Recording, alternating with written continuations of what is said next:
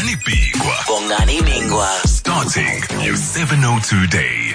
So the Gauteng radio station Hot 91 FM has sacked its breakfast show host Sasha Martinengo after he referred to the leader of the EFF as a monkey. He said, of course, he was doing so in objection to a comment that might have been made by Malema against a woman, and has since said he apologizes for the offense he caused, but he stands by what he said, because anybody, no matter what their racial background or religious creed, who does that to a woman is going to be called a monkey by him. So he stands by it. Now here's the thing.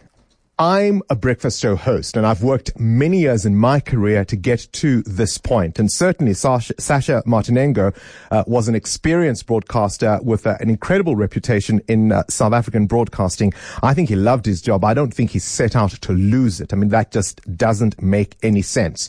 So did he then sit there and think long and hard about the offense that would be caused and the reaction that would come? I'd like to posit I don't think so. I don't think he did.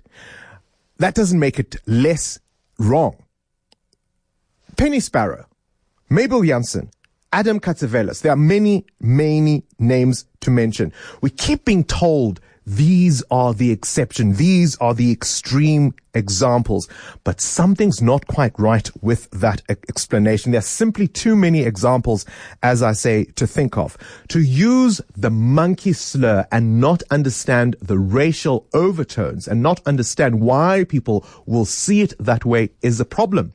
And yet, as I say, I don't think he set out to do it. So what does that tell us about how deeply embedded these ideas, these conversations are, particularly in white South Africa?